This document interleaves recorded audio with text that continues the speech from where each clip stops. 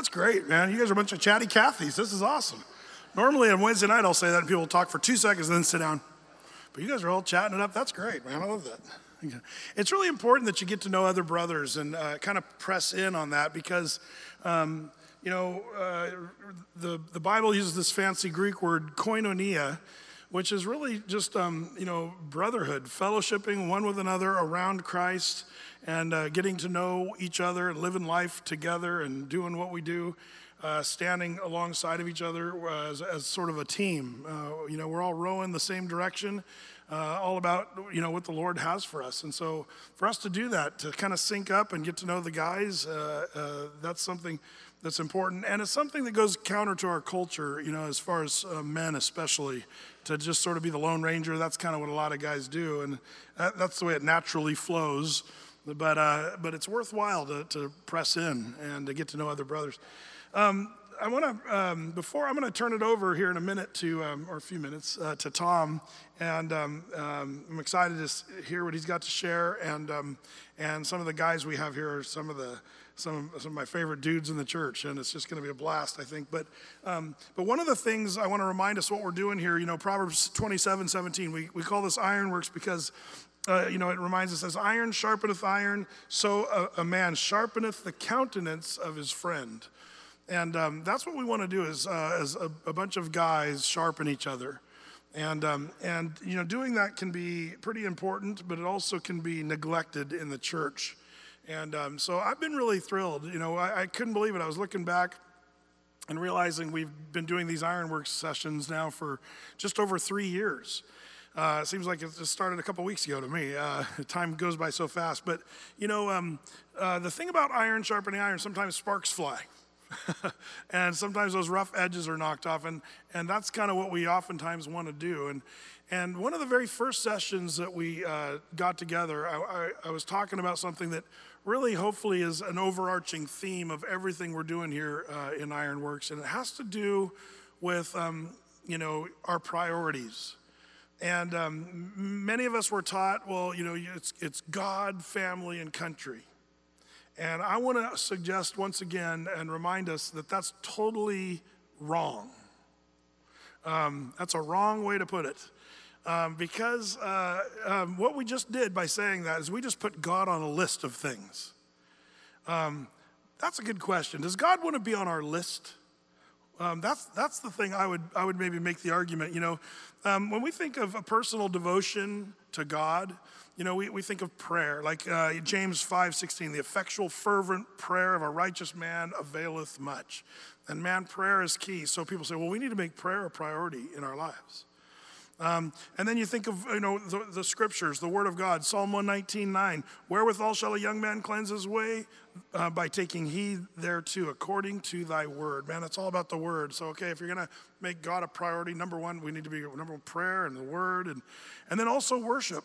Proverbs 3:9 says, honor the Lord from your wealth and from the first of all your produce. Like worshiping and giving, and that should be a priority. So putting God first is prayer, worship, and the word, but also service. 1 Samuel chapter 12, verse 24, only fear the Lord and serve him in truth with all your heart, for consider what great things he has done for you. And so we think, okay, service, worship, word, prayer, we need to make that a priority because God's going to be a priority. And what ends up happening is, as brothers, we get on this interesting God is my priority treadmill, where we always would go around feeling guilty because who can do all that stuff and still have a job and still run a household and still, do other things. Like as guys, I think most men that say, well, God, it's God, family, and country. Most guys walk around feeling condemned because they've not made that real in their lives. God is not a priority as far as the time because they have to work at least 8 hours a day.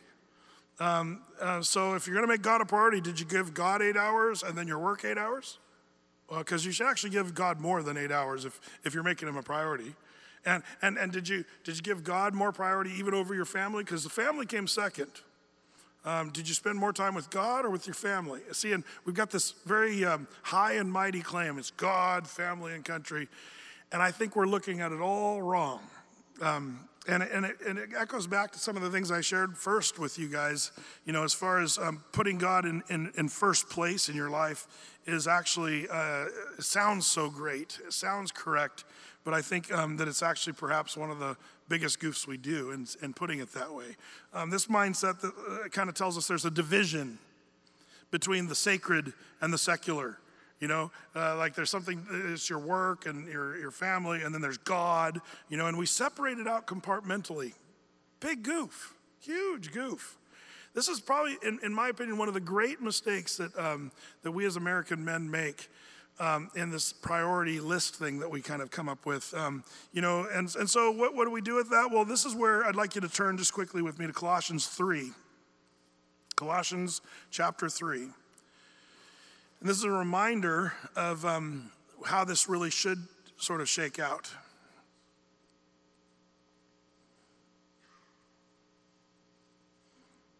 It's Colossians chapter 3, verse 3. Paul the Apostle says there in Colossians 3:3, "For you are dead, and your life is hid with Christ in God. When Christ, who is our life, shall appear, then shall ye also appear with him in glory." Again, verse 4, "When Christ, who is our life, shall appear, then shall you also appear with him in glory." Christ. We just sang that song, Acts 17:28, "For in him we live and move and have our being." Paul knew that was the way. That the Christian man doesn't make God a priority or Christ a priority. Christ is your life. It's the embodiment of everything in your life. That's why in Philippians 1:21, Paul said, "To me, to live is Christ and to die is gain." Notice that Paul's not arguing that Christ is important to him. He's just saying it is everything. It's the whole enchilada. Christ is not a priority. He is it. He's the thing. From beginning to end, Christ is your life. He doesn't find first place in Paul's life. He's the substance of everything that Paul was about. And that's what's so cool, because Paul is a great example of a guy for us. And, in a minute, we're going to be kind of focusing in on business. What does a Christian businessman do and look like? And how does that all work out? Well, first of all, I need to remind all of you that you all should be businessmen. If you're not, some of you are like, "Well, Brad, this is a good one. I'm sort of checking out because I'm not a businessman." But you should be. I'll tell you why. Because you and I were cursed with a curse. When man sinned, we were called to work by the sweat of our brow. And so we all work. Or at least we should. We should all be working. And then when you work, you make an income, which is business. And in your life, in your own personal finances, you have profit and loss. You have a budget. You've even got your family, many of you, as a team that's working with you on this thing we call life. And whether you like it or not, we're all businessmen. Now, if you're saying, "Brad, I'm not a businessman," well, that's probably why you're in debt right now. You need to think more like a businessman. The idea of business, I think somehow in the church as Christians, as we seek to divide the spiritual and the secular, we've actually said, well, almost like business is so secular, and don't even bring it up in our spiritual context or in our lives.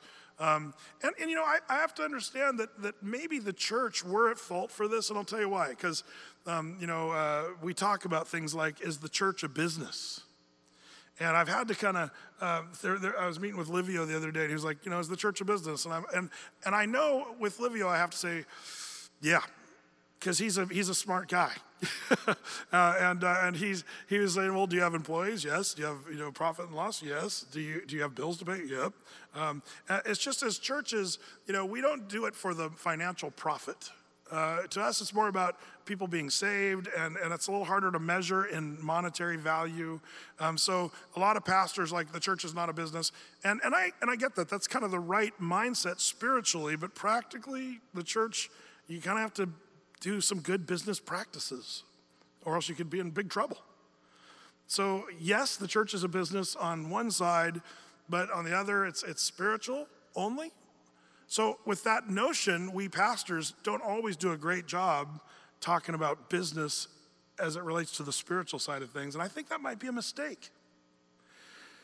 You know, Paul was a tent maker. He had a business, and do you believe that Paul's business as tent making was all about, making tents? Or was it even all about making money? You know, you definitely get the sense that Paul says, well, I'll make tents, but it was actually to serve a greater purpose, and that was to serve Christ. Because for Paul, Christ was his life. Christ was in his tent-making business, and you definitely get the sense that Paul was doing that because he was wanting to see the kingdom of God furthered. Well, what he used the profit for his tent-making, maybe it was just to pay his bills or to eat or to wear clothes, or maybe it was to raise money for the church. Like, we don't even know how successful Paul was on tent-making, but it seems like he was pretty successful at just about everything he did. And I think that's largely because Paul was the guy who said, Christ is our life. He's not part of my life. He's not a priority in my life. I'm not putting God on some stupid list that's in my head, but God is my life. He's the whole thing. And so instead of looking at it as like, I've got God and church and family and hobbies and, my career and all this stuff, he didn't compartmentalize it. Everything that was compartmentalized, the overarching theme was Jesus in everything, in his tent making, his career. In his preaching, his spiritual, church life, but just everywhere he went, everything he did. Well, Brett, I'm no Paul the Apostle. That's Paul. Why are you using him as an example? Well, I think Paul is just one of many examples. We could talk about all the other guys in the Bible. These guys, many of them were always looking ahead. What's next? What do we need to do to further the kingdom? You got Old Testament models. When David became king, he was always looking, okay, what's next? I want to bless the family of Saul. Okay, bless the family of Saul. Okay, I need a capital city. Joab, let's take Jerusalem. Okay, let's take Jerusalem. Kill the Jebusites. Okay, check. David was constantly moving forward in kind of an entrepreneurial kind of way. In fact, all of God's people were looking, okay, Lord, what do you have next for me? And that's kind of a business mindset. And I see, the older I get, the more I see we've probably wrongly separated the idea of business from the spiritual, and maybe to our own detriment. And maybe in future studies we'll even dive into, some. I mean, we could really kind of dwell on this topic for a long time. Today, it's our desire just to kind of touch the topic, start on it, and get it going. But that's the thing, with this introduction, is I hope you understand. Don't make the mistake of separating what you do as a businessman with, separating it out with your spiritual life. Some of the greatest businessmen in history, as you study them, were often guys that made the connection that it's not business and then my spiritual life, but when they meld it all together and realize that Christ is our life. And whatsoever you do, do heartily as unto the Lord and not unto men. Whatever you do, that's work, golf, doing family devos, whatever it is that you're doing, do it heartily as unto the Lord, Colossians 3:23, and not unto men. So that's kind of the thing that we want to be thinking about as we touch on this issue of businessmen and what the Lord's called us to be and what we're called to do. So what I'm going to do is we're going to have a little question and answer time and discussion session with some guys. But one of the guys I'd like you guys to get to know is part of my team here, as far as our administrative executive team. Tom Moore is an old school Athey Creeker. He and his family have been here at Athey Creek from almost the very beginning.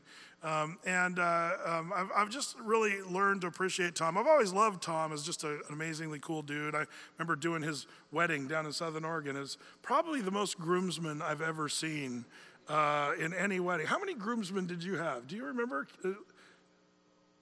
Like 10 or 12 guys, and then there were 10 and 12 girls. It was like this huge mob on the stage.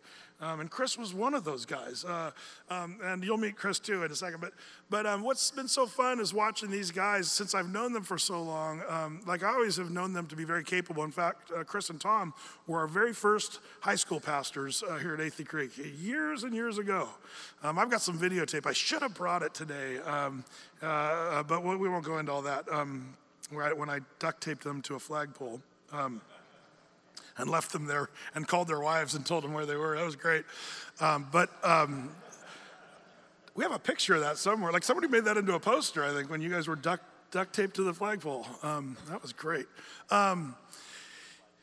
Yeah. But what was so fun to watch over the years is how the Lord has just blessed these guys with sort of the business mind and knowing just how to succeed, knowing how to do well. And I've watched them do stuff that is just really, really cool. I've seen the Lord's blessing on all the work that they've done in business over the many years. I guess the last almost 20 years, I've watched what the Lord has done. So when I hired Tom, what you guys need to know is, Athey Creek, our business side of things, we've shifted. We've made some major shifts. The governing elders, we made a decision like a year and a half ago, almost 2 years ago now. It's amazing how long that time goes by.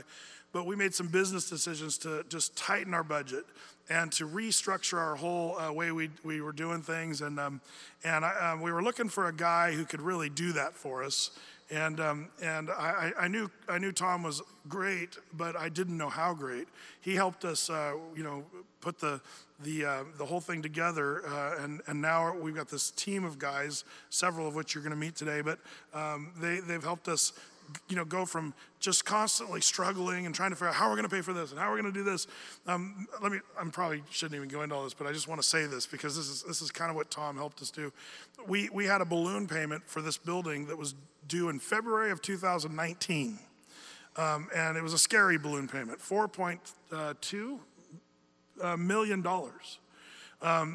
So we're all kind of like, okay. And a couple years ago, we were thinking, how are we going to do this? And some people were telling us, man, you got to get a bank loan so that you can pay that loan. And man, good luck trying it. We had people saying, there's no way you guys are going to be able to do this. And but we prayed about it, and we said, let's just tighten the belts. And we did. There's things that some of you guys probably didn't even miss. But we tightened things up. Only one barbecue in the summertime instead of 2 or 3. Harvest Festival, half the budget. We let a few staff go to make it meaner and leaner, which was painful. But the hope was to get to that $4.2 million by February of 2019. Well, the good news is we reached that in June of this year and paid that off. Like that was like, that's a done deal now, check. If you're a Dave Ramsey fan, you want to have a bumper, and the church needs a bumper. We were able to save $1 million and have it in the bank as a bumper for any emergency. You think, well, what could happen to the church? When we had, back in, was it 2009, we had the snow? And we had 3 weeks of snow where we had 3 weeks where no church services were able to happen. You guys remember that? The church went broke then because the church was still functioning. We were still paying bills for our building and all that, and staff and all that, but there was no income. Can you imagine a business that just kind of, month to month, and all of a sudden just no income for 3 weeks? And it was tricky. Like I was this close to having to let go our whole staff, and then we were able to kind of pull together, and the Lord covered it. But right now, financially, we're as healthy as we've ever been as a church. And now that's why we're able to look forward and say, Lord, what are you doing in Athey Creek? And that's why these satellite campuses we talked about last week are doable, because we've got this business plan that's really working really well. And Tom's been a key guy helping us with that. So I wanted to brag on him a little bit. And so without further ado, let's give a warm welcome for Tom Moore. Come on up, buddy.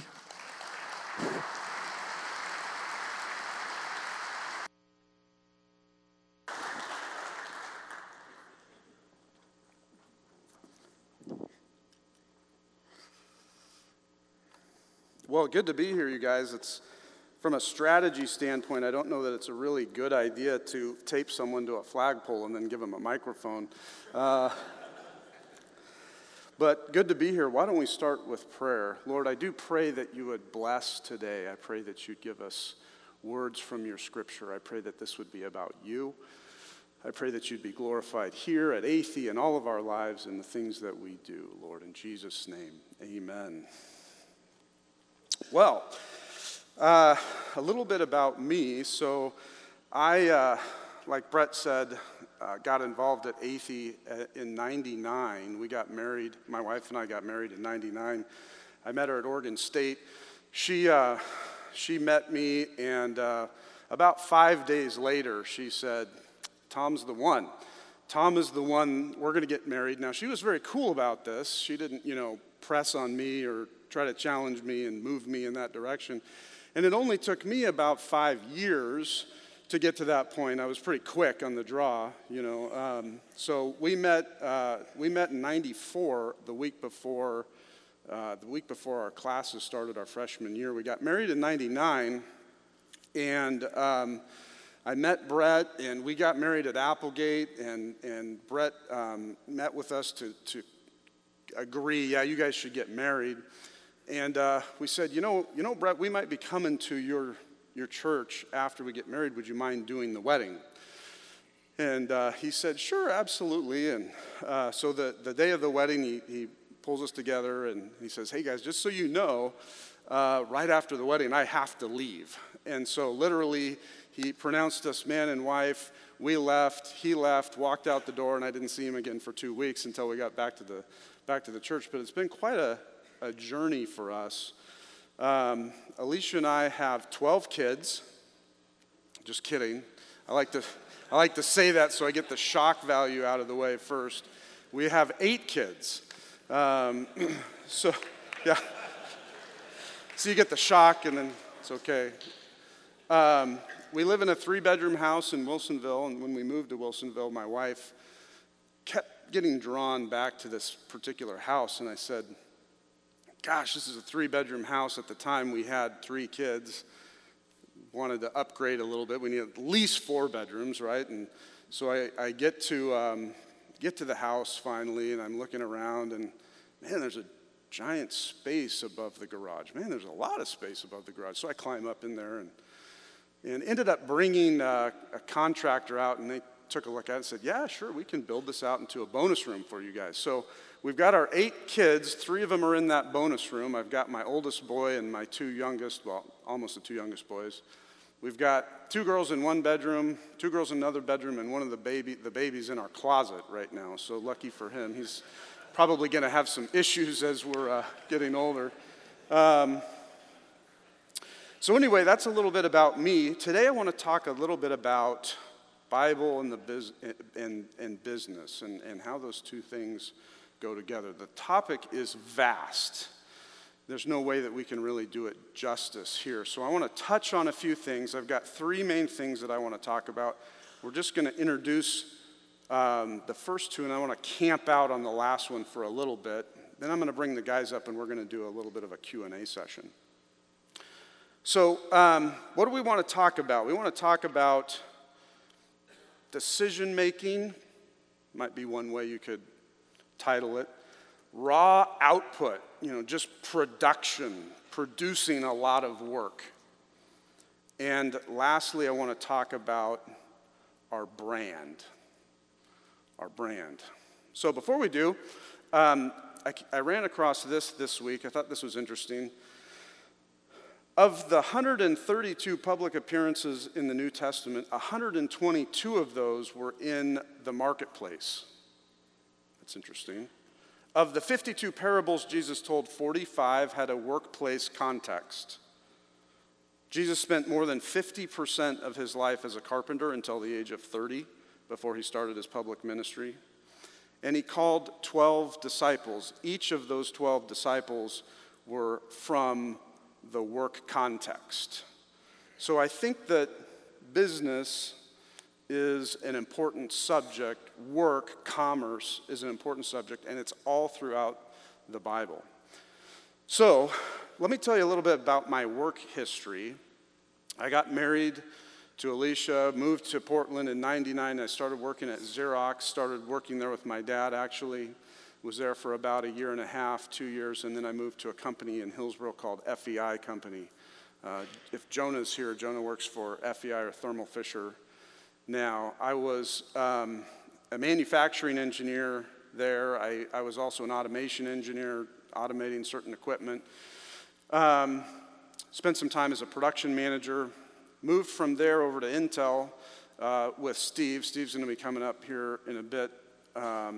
I wanted to get back to my software roots, so I actually was a computer engineer, graduate from Oregon State, wanted to get back to my software roots, so I moved over to Intel so I could write software.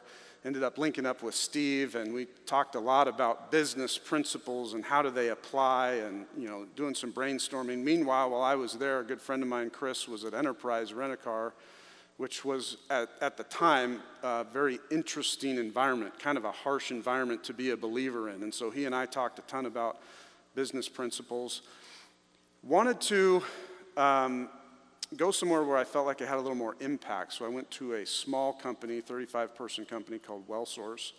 And about a year later, actually brought Chris over to WellSource, and he and I separated the organization into two halves, and I oversaw the product half, and he oversaw the sales and marketing half. And it was fun. We had a great time. From there, I felt the Lord kind of stirring my heart. You know when the Lord moves you, sometimes he starts shaking your tree a little bit and wrestling the tree, and you're trying to figure out, Lord, what should I be doing here? Where should I be going? I feel like I'm getting jostled around a little bit. And I was in that mode for about a year. And every time I'd come to church, every time I'd open my Bible, every time I'd turn on the radio, the message to me was consistent. Stick it out. Persevere. Don't stop. Keep going. And I remember the day that I stepped foot in here, I think it was in December, and that whole message changed. And it was one of peace and release and kind of a completion type thing. And I said, Lord, I think you might be moving me out of WellSource, but I'm not entirely sure where you might be moving me to. And so I huddled the family together in my living room. And dads, I would encourage you guys, if you're going through something with you and your wife, sometimes it's appropriate for you guys to struggle with those things just together between the two of you. But sometimes it's important for you to pull the family together and say, you know what, guys, this is what we are going through as a family. And I felt like this was one of those times. So I pulled the family together and I said, hey, I think the Lord might be moving me on from WellSource. But I'm not entirely sure where. So we pulled everybody together and we prayed. And my oldest daughter prayed, and my son Kyle prayed, and Callan prayed. And then it came to Lindsay. And Lindsay started to open her mouth, and I kind of glanced at my wife, and she looked at me. And something you got to know about Lindsay is she doesn't talk a whole lot. If you put her on stage here, she'd be just totally what my wife and I would call blue screen. She goes, I pick on Windows a little bit. She'd go blue screen on you. You wouldn't get any expression, no emotion, no nothing. Now, she's talkative and playful and noisy and all that good stuff. But, sometimes when you get into a serious situation, she just clams up. But she was there and she said, Lord, help Daddy to get to where he needs to go quickly. And I looked at Alicia, and I got choked up, and it was just very clear the Lord was doing something. And so he moved me on. And so I gave notice at WellSource, not really knowing where I was going next. And I don't normally recommend that to guys. If you're making a transition, you should probably know. But there's a couple times, maybe one, maybe two times in life, the Lord might ask you to move and step when you don't really know what the next step is, like he did with Abraham. Abraham, I want you to go, but I'm not really going to tell you where you're going, but I need you to go. I need you to move. And so I gave notice at WellSource, and I started looking for some contracting jobs, landed a few here and there. And then I got a call from a Chicago number on my cell phone. Siri says it's from Chicago. Voicemail, click. So I listened to the voicemail later, and it turns out it was from a guy here in the fellowship. Hey, Tom, I was given your number. I've got this concept. I'm thinking about starting a business. If that's your cup of tea, call me. If not, no big deal, and maybe I'll see you at church sometime. Is that my cup of tea? For those of you that know me, that really, really revs me up. And so I called Kevin back, and we connected, and he told me about this idea, and a few months later we started a business. And it was about that time that Brett got in touch with me. I guess it's been a year and a half or so, said, "Hey, Tom, Jeff's retiring. How would you feel about coming on to staff part-time?" And it's like, boy, we're trying to start this business and Athey. And so I talked to Kevin about it, and we said, sure, let's give it a go. So I'm on staff now and doing this startup on the side. So we've got, a foot in one canoe on one day and a different canoe in the other day, and we're trying to keep it all going. So anyway, that's a little bit about me. That's how I came to be at Athey, a little bit about my background professionally. Turn with me, if you would, to the book of Proverbs. We're going to hang out in Proverbs quite a bit because there's so much in here. Proverbs chapter 24. We're just going to introduce this idea, and then we'll talk about some application when we get the guys up here in a minute.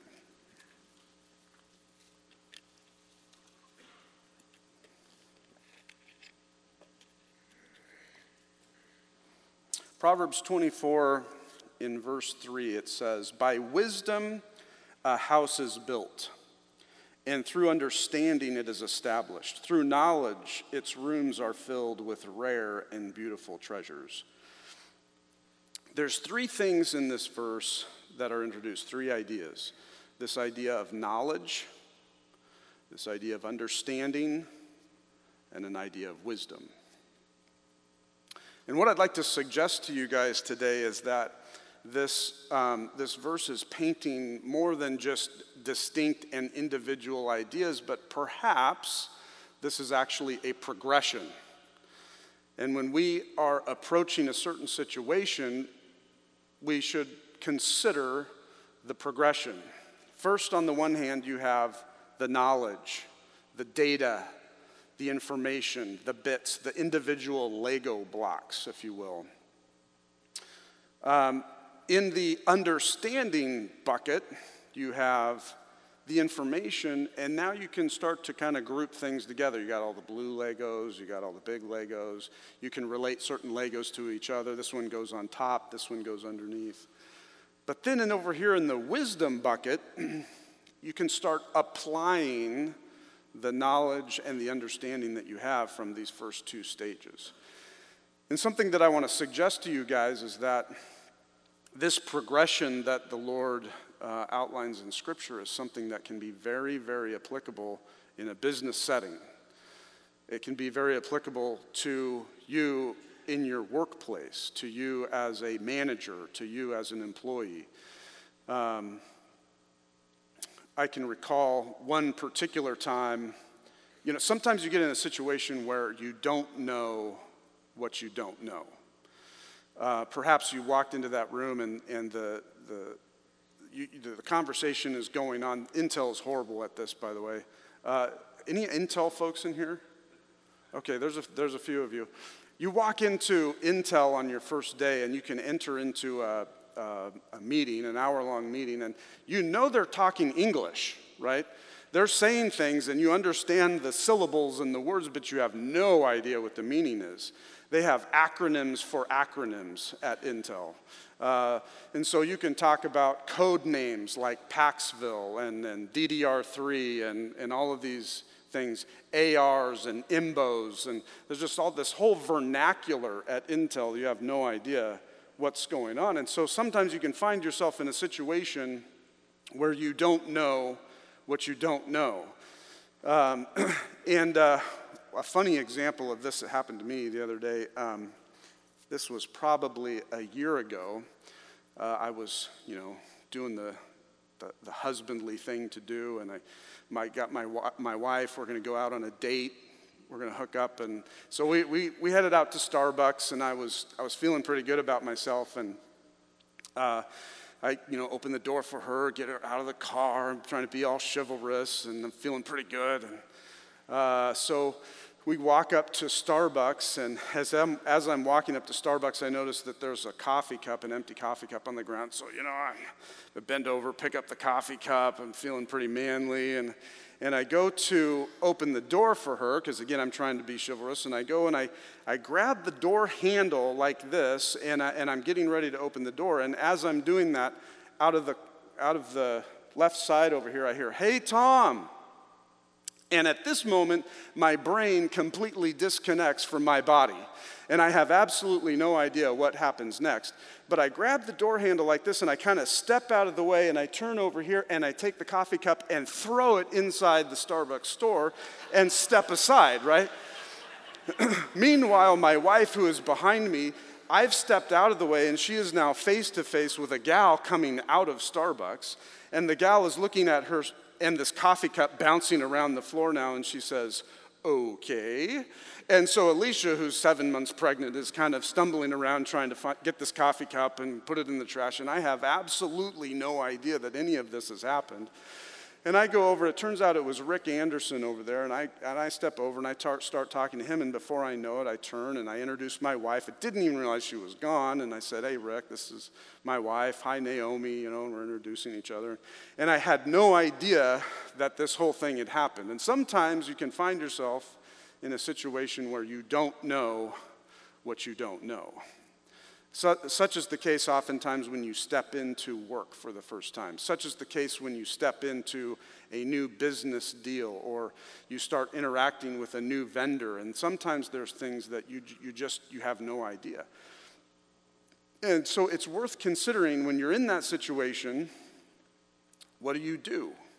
You have to walk through the process. You have to walk through the various stages of what the Lord defines here. First, you have knowledge. If you don't know what you don't know, you got to spend time figuring out what you don't know. You got to spend time understanding the vernacular, understanding what in the world do these acronyms mean when I'm at Intel.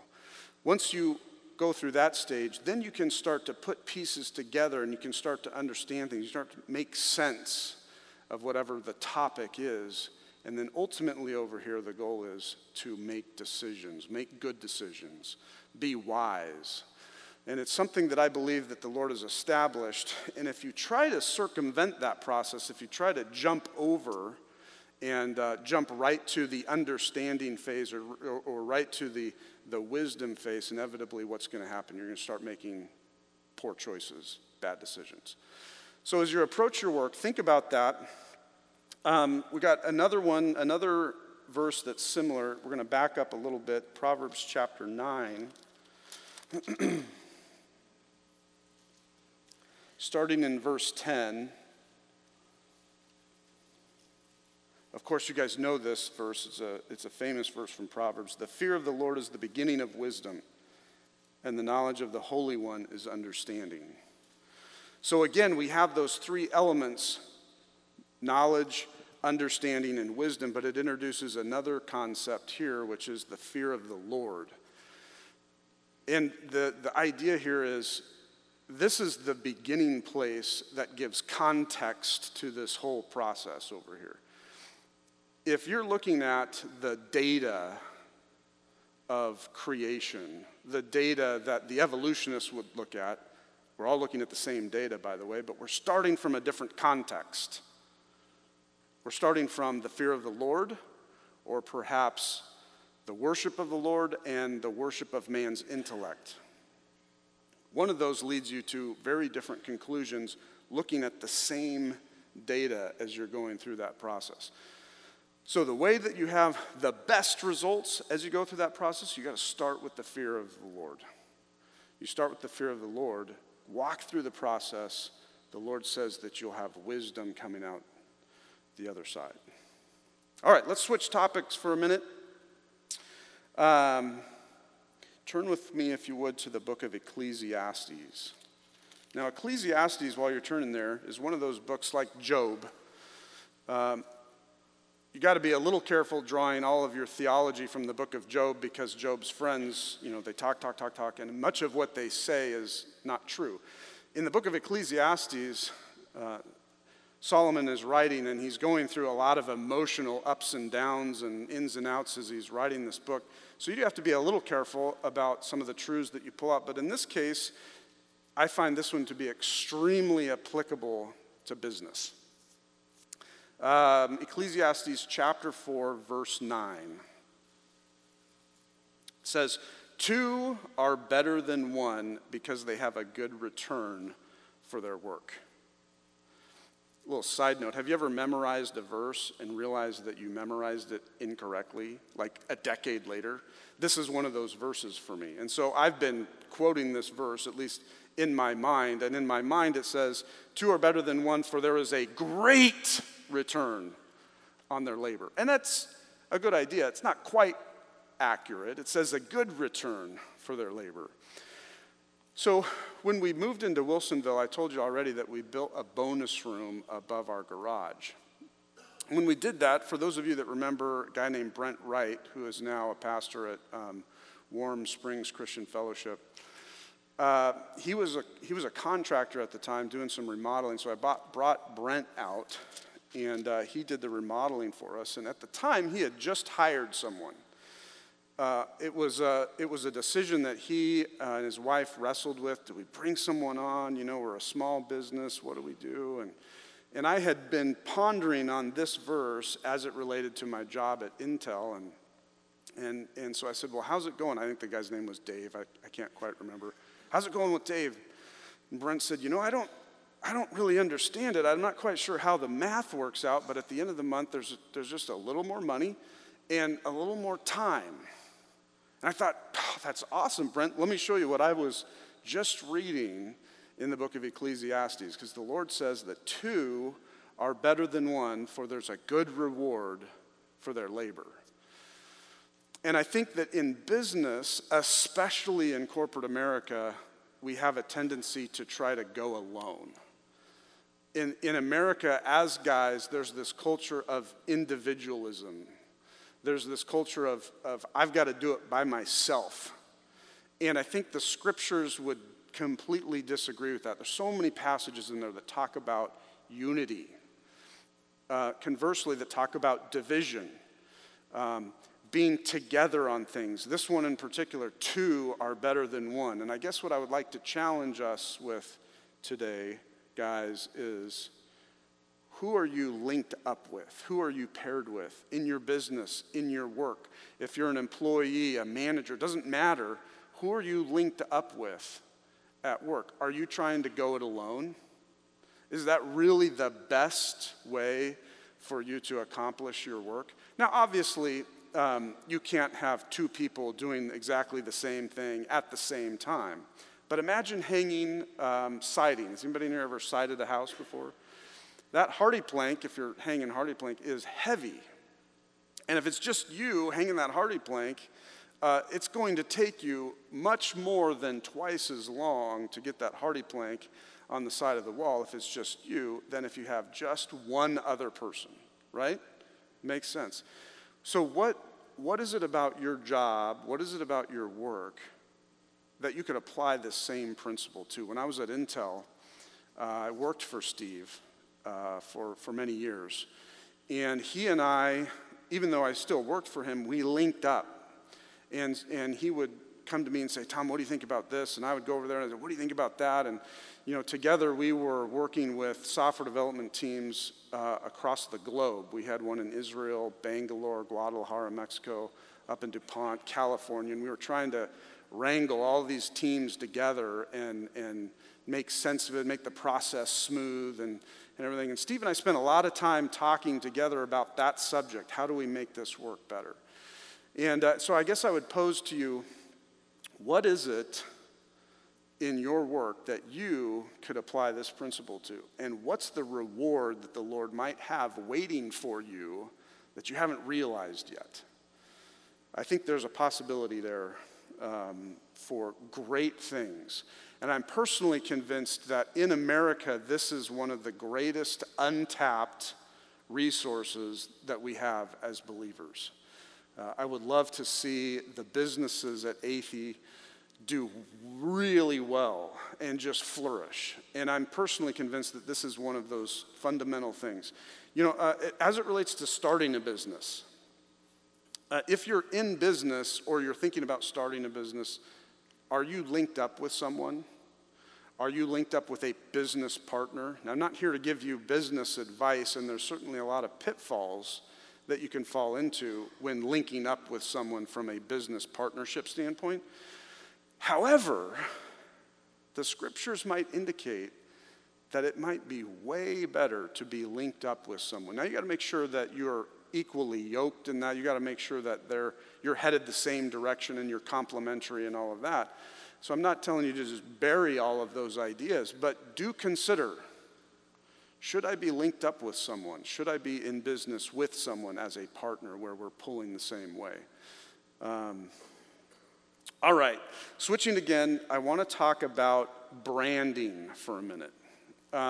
Believe it or not, the Bible has a lot to discuss about the subject of branding.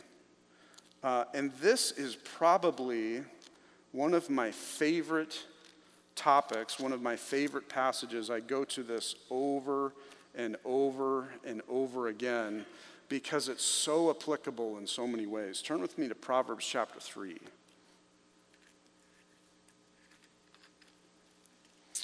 Proverbs 3:3. It says, "Let love and faithfulness never leave you. Bind them around your neck, write them on the tablet of your heart, and then you will win favor and a good name in the sight of God and men." Branding. There's so many brands out there that have come and go, and I looked at a list the other day. Do you guys remember the pop Tab? Pepsi had a product called Slice. Those are two brands, if you will, that have since gone away. But there's so many brands. Studebaker, the Studebaker car has come, has gone. You don't see these anymore. There's so many brands out there that are temporary, are fleeting. They come, they're there for a little bit, they slide away, never to be heard of again. And the scriptures here talk about a name. You can affect the way that your name is perceived by other people. You can affect, and this is amazing to me, the way that your name is perceived by the Lord himself. That is profound. Now, the Lord does see the beginning, the end, and everything in between, so he knows us. But it suggests here that we can affect the way that we're perceived by the Lord. That's profound. I kind of get it when we're talking about people. My behavior affects the way that others view me, my brand, if you will, but the Lord, that's amazing to me. Well, let's look at this for a minute. The scriptures say, let love and faithfulness never leave you. Bind them around your neck. It's talking about two ingredients. Now, these ingredients aren't necessarily diametrically opposed. It's not like you have love on this side of the teeter-totter and faithfulness on this side of the teeter-totter, and, you're kind of weighing like this. It's more like salt and sugar in a batch of cookies. If you leave the sugar out, the cookies are going to be kind of salty. They're still cookies. But the Lord is saying here, these two ingredients need to be here. If you have these two ingredients in your life, in the way that you conduct yourself, in the way that you do your business, you're going to affect your name. Now, companies out there spend millions and millions, billions of dollars trying to affect their name. Advertising, Super Bowl commercials, right? And I'm not suggesting that they shouldn't do that. But at the end of the day, the question that I ask is there substance behind the advertisement? If the advertisement is simply there to try and affect a temporary or momentary thing, and there's no substance behind it, it's going to fall flat on its face eventually. But the scripture here is dealing with the core issue, love and faithfulness. Let's look at that for a minute. If I were to look at the concept of love and I were to translate that into the business world, I might say something like caring for people, preferring others above yourself. I might talk about customer service, that whole idea that customer service or the customer is always right, and really wanting to serve the customer. That might be the idea that I would come up with for this term love. Faithfulness, however, is all about what you do. It's about your production. It's about doing what you say you're going to do after you've said what you're going to do. Hey, I'm going to do this, and then you actually do that. It's about quality, doing it right the first time. This idea of of faithfulness. And the scripture says you got to have love and faithfulness. If you have those two ingredients, then your name will be a good name. It will be improved. People will look at you better. What if you just had one of those ingredients? What if it was just all about love and not about faithfulness? If the verse in your mind, and by the way, we all have a certain proclivity in here, perhaps you identify more with the love side of the equation than the faithfulness side of the equation.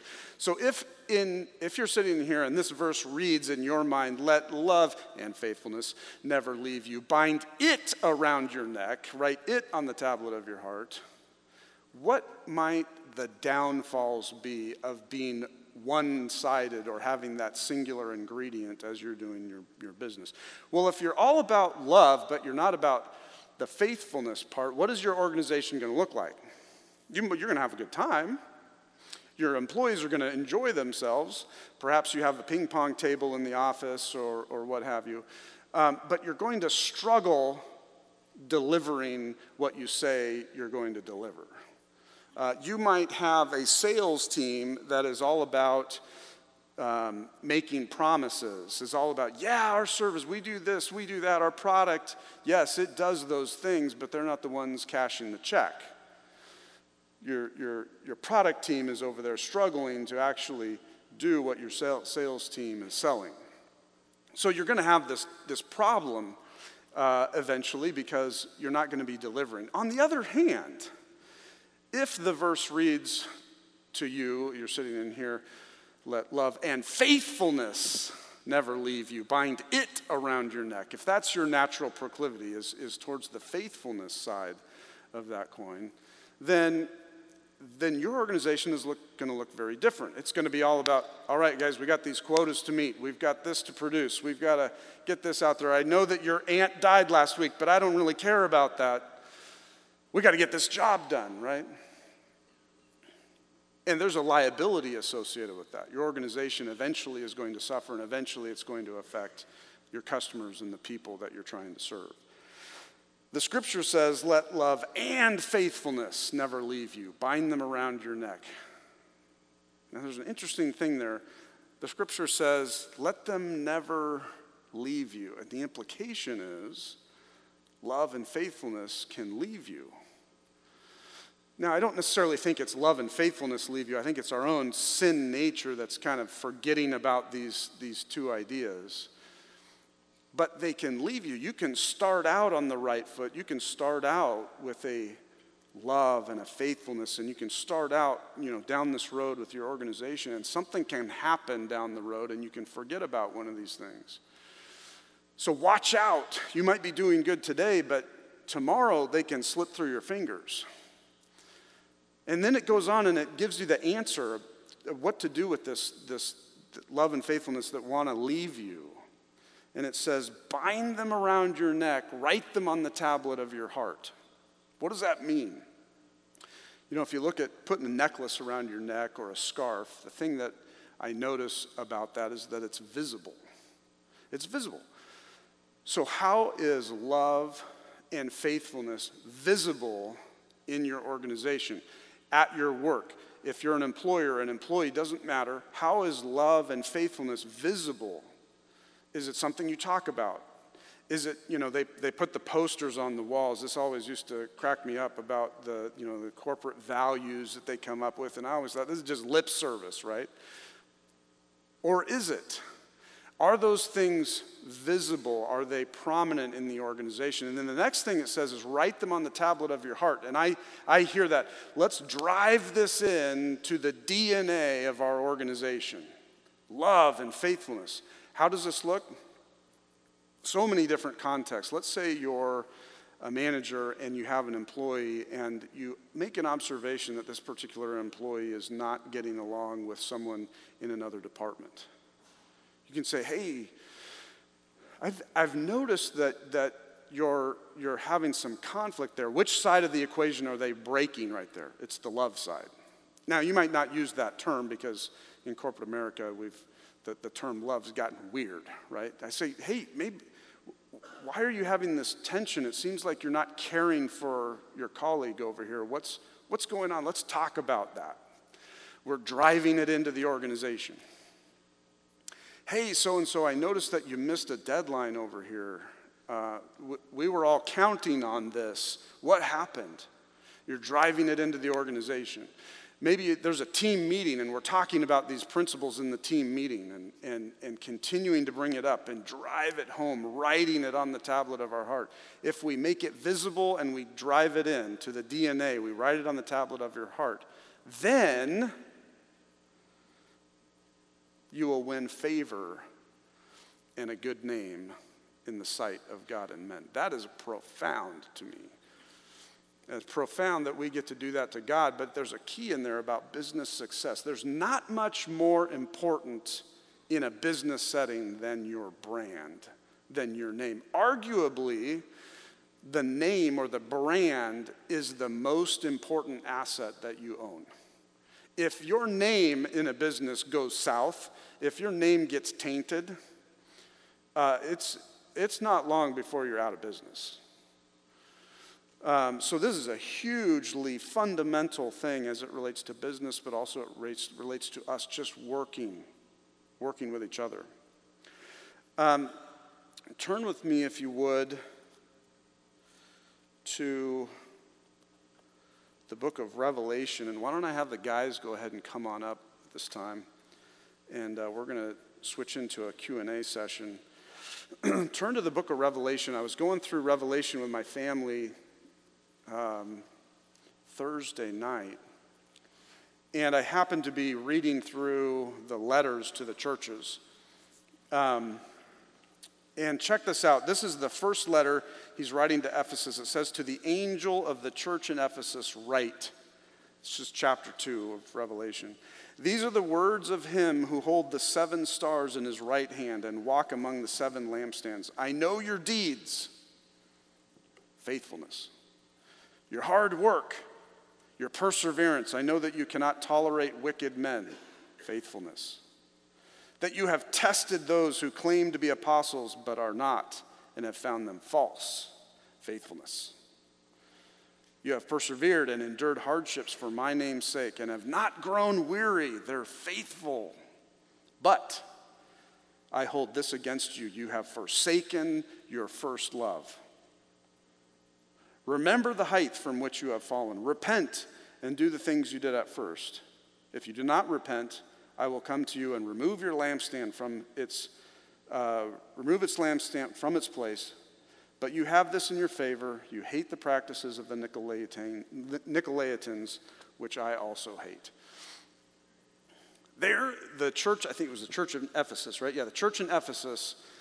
He camps out on this idea of love and faithfulness. And he says, you guys have been faithful in all of these things over here, but you have this one thing that you've not done. You've left your first love. And what happened? He's calling them out here. Their name, their brand, if you will, was tarnished and tainted. May that not happen to us. May we not fall into the trap of letting one of those 2 ingredients suffer as we go about our business. All right, so let's switch gears here. What I want to do is just talk to these guys a little bit. I'll have each of them introduce themselves, just give them a little bit of their history, and then we've got some questions that we want to talk about how these principles get worked out practically in a business setting. So, Chris, why don't you start?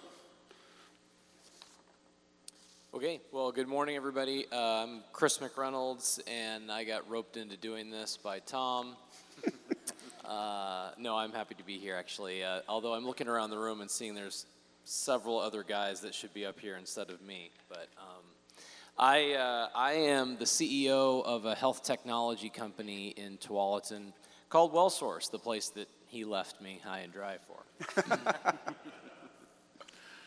Drew? Yeah, hi guys. My name's Drew Corrigan, and been here at ATHE for about 15 years or so with my family. I've got 3 kiddos, and from a work standpoint, I've actually never had a real job. I went straight from college to a big accounting firm, and I've never actually been in a business. I've always been looking at other businesses. So I run a healthcare practice in one of the big accounting firms and lead that for the Pacific Northwest, and I've done that for a little over 25 years, and fun to be up here with you guys. Steve? Steve Hockmeyer, worked through defense avionics type work in Albuquerque, moved up here doing Intel, been there for about 21 years, doing all kinds of different jobs, going from software engineering to management, tech lead, things like that, and another person that Tom left high and dry. There's a theme here. Watch out, Brett. It's coming for you soon.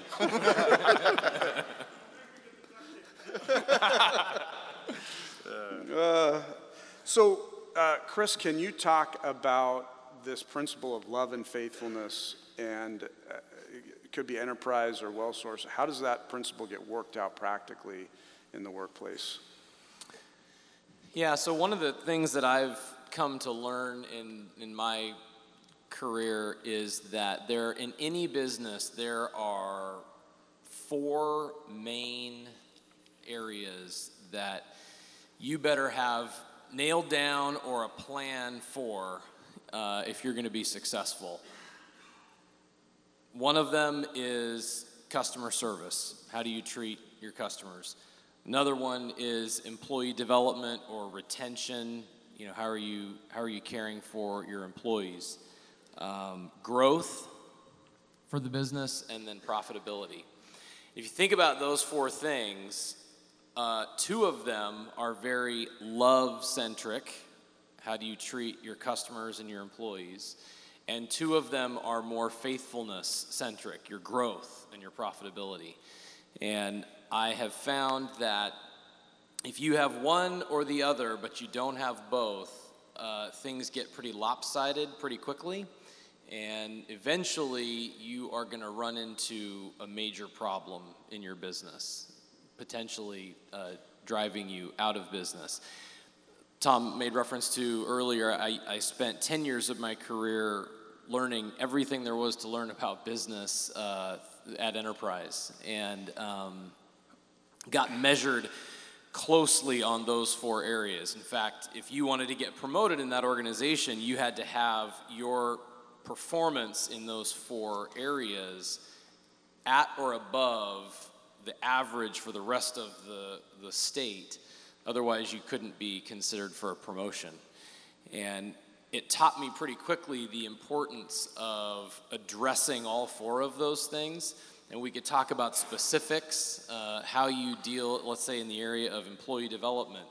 What does love and faithfulness look like in the context of working with another employee? I've been in managerial roles for the majority of my career. And you kind of tend to find in the world of management one or the other, right? You've got the guy who could care less about your problems or what you're bringing to the table on this particular morning. Check that stuff at the door, and I expect to get a full 8 hours of work out of you. And hey, that's, in some ways that's reasonable. But the reality is we're whole people. We bring our entire selves to the workplace. And if you are a manager and are ignoring those sides of your employees, you're leaving the love thing out of the equation. On the other hand, you've got the people who it's all sunshine and roses, man, and you never deal with the core issues that are holding a particular employee of yours back from being more successful. And you as the manager have to be willing to be faithful and address real issues with your people to help them improve, to help them grow, to help them stretch. But both of those things need to be present in your leadership. You've got to have the love because your employees could care less. The old adage, they don't care how much you know until they know how much you care. But then using that foundation of trust that's built to address, hey, let's talk about this area that I think you could improve in. Drew, what about you at KPMG and the whole idea of knowledge, understanding, and wisdom, that progression? How do you see that playing itself out at KPMG? Yeah, when Tom told me to think about that one, this is a tough one because I think of wisdom and I don't often think of myself in that same sentence because, you guys know life has got its challenges and the bumps and bruises we all experience through it. And I was thinking about, well, what has made things go as well as they have at KPMG? And it really, for me, hadn't much to do with kind of the stuff I've learned, it's the technical stuff that you learn kind of in training and stuff like that. But if you dial way back, going to high school, going to college, and thinking about a progression, that's where you kind of start getting, some of your knowledge. You're taking all these classes, getting the head knowledge and kind of seeing how this might play out, what I need to do to be able to have a job someday. And then I thought, okay, after that, people think about getting internships or getting experiences. And one thing that I did that people who know me might be a little bit surprised. I was a really shy kid.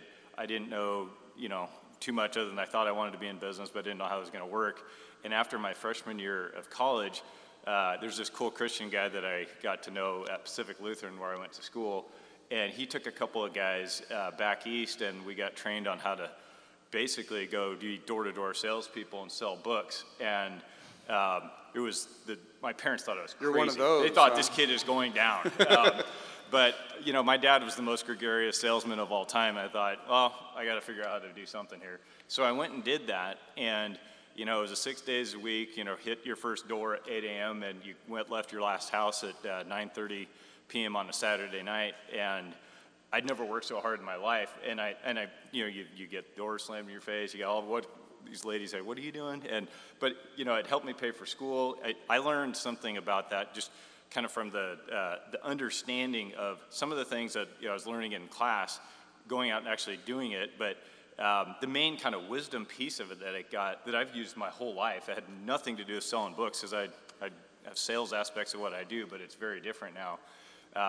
But is the importance of just knowing you got to bring your A game every day. You got to work really hard. You're going to get knocked down. You're going to get knocked down every way you turn. But in business, you got to let it rush off you and actually, just be ready to go the next day. And knowing that the Lord's with you and He can take you through stuff, and He's not going to give you anything you can't handle. But it's a super simple kind of process. I may hang out with a bunch of people where I work now. There are these smarty pants, technical people and stuff like that. But the people that do the best are the people that get beat down and know how to get back up the next day, because business is tough. I mean, you talk about brands. I used to work I'm at KPMG now to Arthur Andersen for 9 or 10 years, and you guys heard of Enron.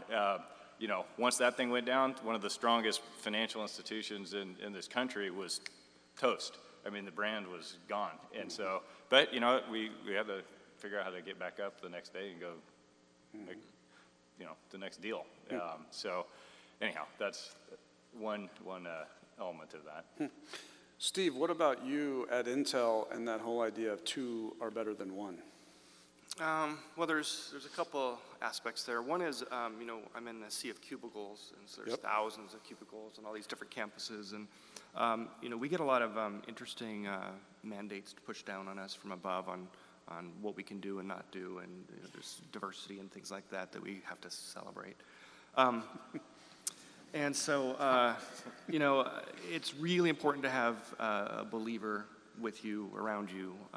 Ever since I've been at Intel, I've always had somebody, a believer around, where we'd go into the cubicle and write scripture on the board, or discuss, in Daniel, the man with all the different parts and pieces and where they came from, and our ideas of the rapture and things like that. So people would walk by and see the scripture on there, saying, what's that about? And it gave us opportunities to speak the word. But more so, it was about having that connection with a person. Now, practically, there's a concept in software engineering where you want to find problems early on, so there's an idea of pair programming. Pair programming is where you have your programmer and maybe your validator next to you, or maybe two programmers, and you're kind of writing the code together.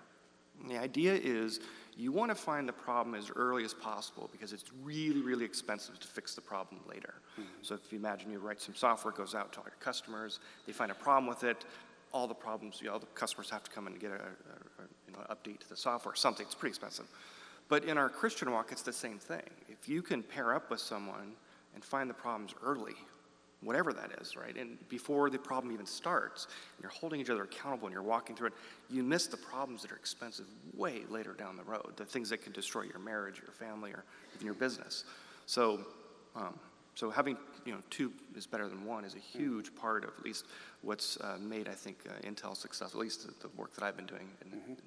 And one of the things that you had brought up earlier was, so I was a manager for Tom, and a lot of times you have to have this perception that you're better, but you have to esteem others above yourself. And so Tom had great ideas, and I could have been the manager that could have been, okay, Tom, you're going to do what I say, and if you don't do it, you're fired. I could have been that way, but I wanted to hear what he had to say. Most of the time, the answers are with the employees that you're managing, and they don't really come from me. So letting him have a platform to come in and say, okay, let's talk about this stuff. What is this? What is your idea? And we would try them out. We'd experiment. I use his words all the time. Experiment is a great word he brought into the workplace.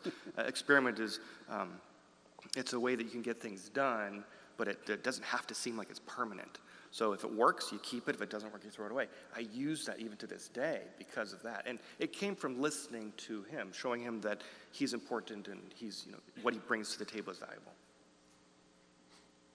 Thank you, Steve. So love and faithfulness, Drew, Steve, how have you guys seen the principle of love and faithfulness at your place of work? Well, I talk about this perseverance, getting back up. If in Ecclesiastes 9:11, I wrote this down when we were kind of thinking about some of these things. It says, "I've seen something else under the sun. The race is not to the swift, or the battle to the strong." There's something about you're going to get rewarded long term if you're faithful, and my wife uses the term steady Eddie. I try to be a steady Eddie as a husband and in the workplace and things like that. And I don't do it very well, but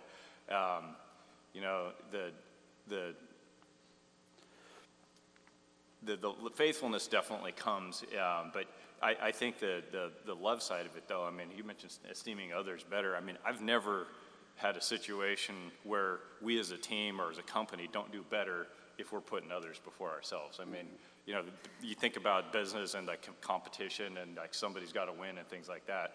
Well, everybody is more successful, makes more money or whatever if the boats float higher, if you can raise the water level. And it's easier to do that when you're putting others first. The golden rule of treating others as you'd want to be treated is like, people say it, but they don't do it. And if you actually think about your customer or your client, one of the things, I've got this big team that works in our healthcare practice, and if they want to do really well, they need to be able to figure out what their client's problem is, put themselves in their shoes. So being empathetic and actually doing that while using your brain and solving problems is the way I kind of see those things coming together in my place. Chris, what about two are better than one? Your experience with that at Enterprise or WellSource or wherever? Yeah, real practical stuff, hiring and firing. If you're going to hire somebody, one of the things that I believe strongly in is empowering the people that work for me. In this context, the hiring manager, if you will, needs to be their choice. But I believe that two are better than one when it comes to hiring, and so there needs to be two people involved in that, at least two people involved in that interview process. And I think you should always have that, whatever one level up from the hiring manager needs to maintain veto power. So they don't get to choose, we're going to hire this person over that person or whatever. That's the hiring manager's job. But that person one level up needs to maintain the veto power. And so that person's got to be involved in the interview process. And whether that's a multi-stage process or whether it happens in more of a panel situation, there's wisdom and an abundance of counselors, right? Or on the firing side, practically, you want to have two people in that room if you're going to let somebody go. That can protect some legal things from cropping up later, wrongful termination kind of stuff. But having a second person's viewpoint and input into the process, as well as just kind of that witness in the room as it's going down, A couple of practical things that I think two are better than one in business. So are there other principles that you guys draw from, other than we've talked about today, in your work that you guys feel is a pretty big foundational thing that you use on a regular basis in your job? Yeah, the idea of serving others, servant leadership, trying to move all the roadblocks out of the way so that the engineers can do their job. And then kind of taking yourself out of it, meaning you don't need to go and be a credit hound, right? Try to find it. I did this. Look what I did. You kind of now say, look what the team has done, and it actually generates a lot of loyalty and a good work ethic between the team, because they want to come in and serve you, even though you're the one doing all the work to move things out of their way. This is maybe slightly off topic, but I think you guys all have one of these, and you probably use it a lot for your work.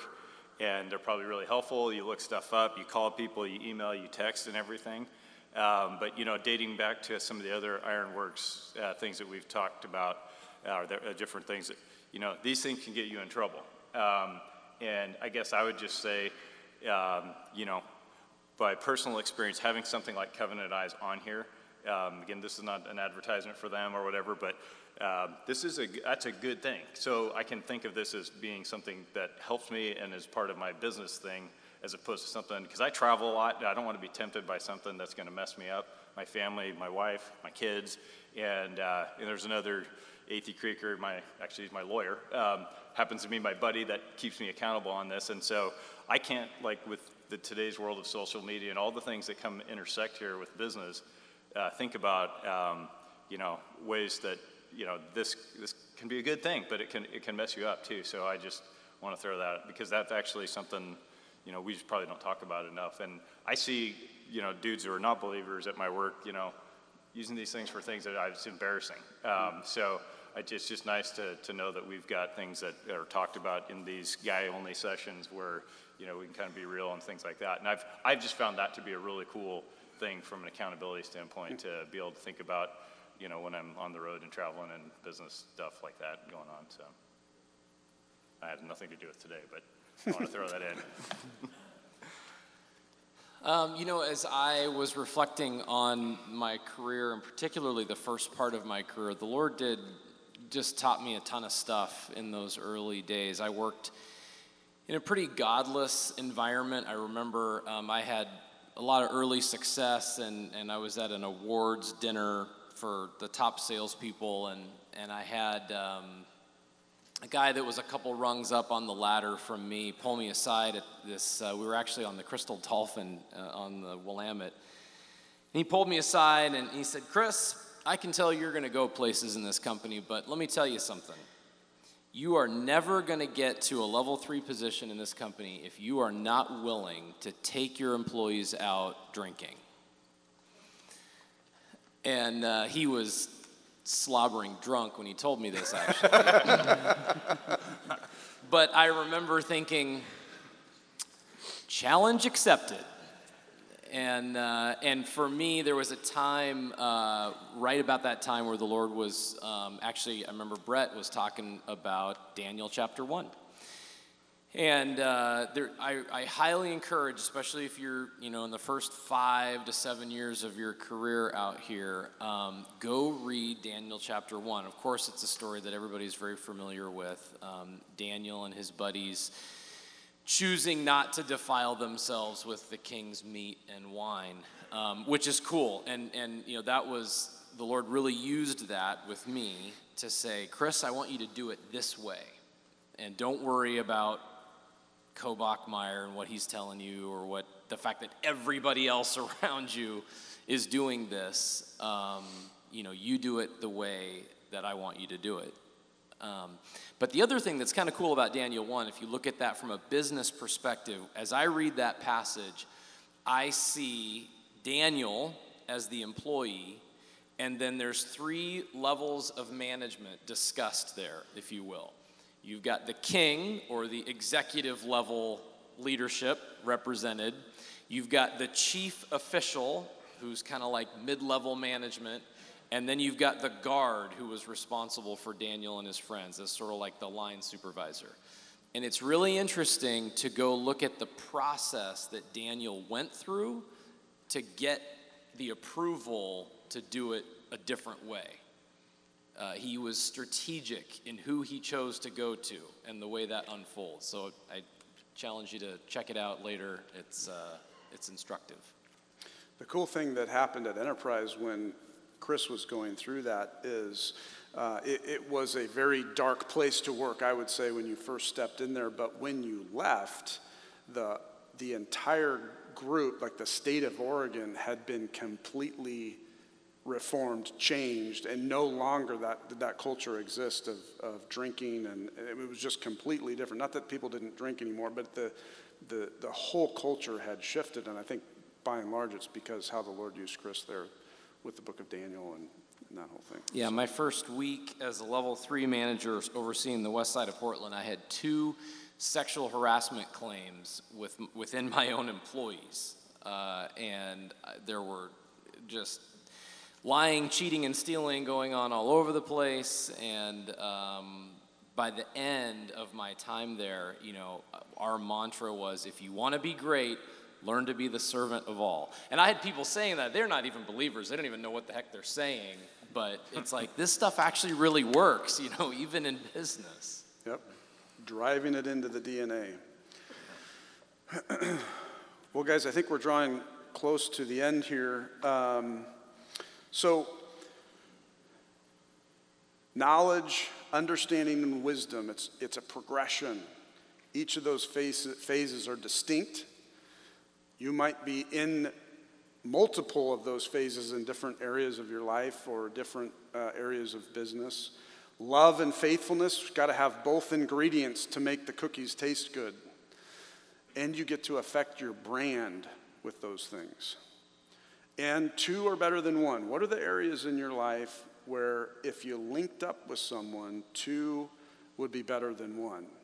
Is there an area of business or work or like the covenantized thing that Drew talked about?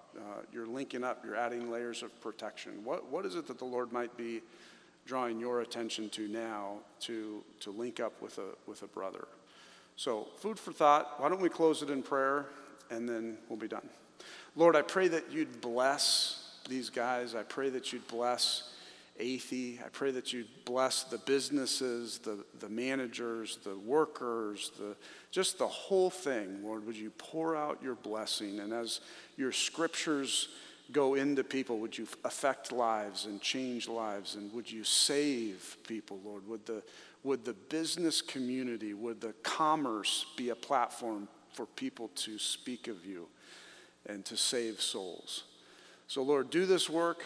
Do these things in our lives. We give you the glory and the praise. Thanks for being here this morning. In Jesus' name, amen.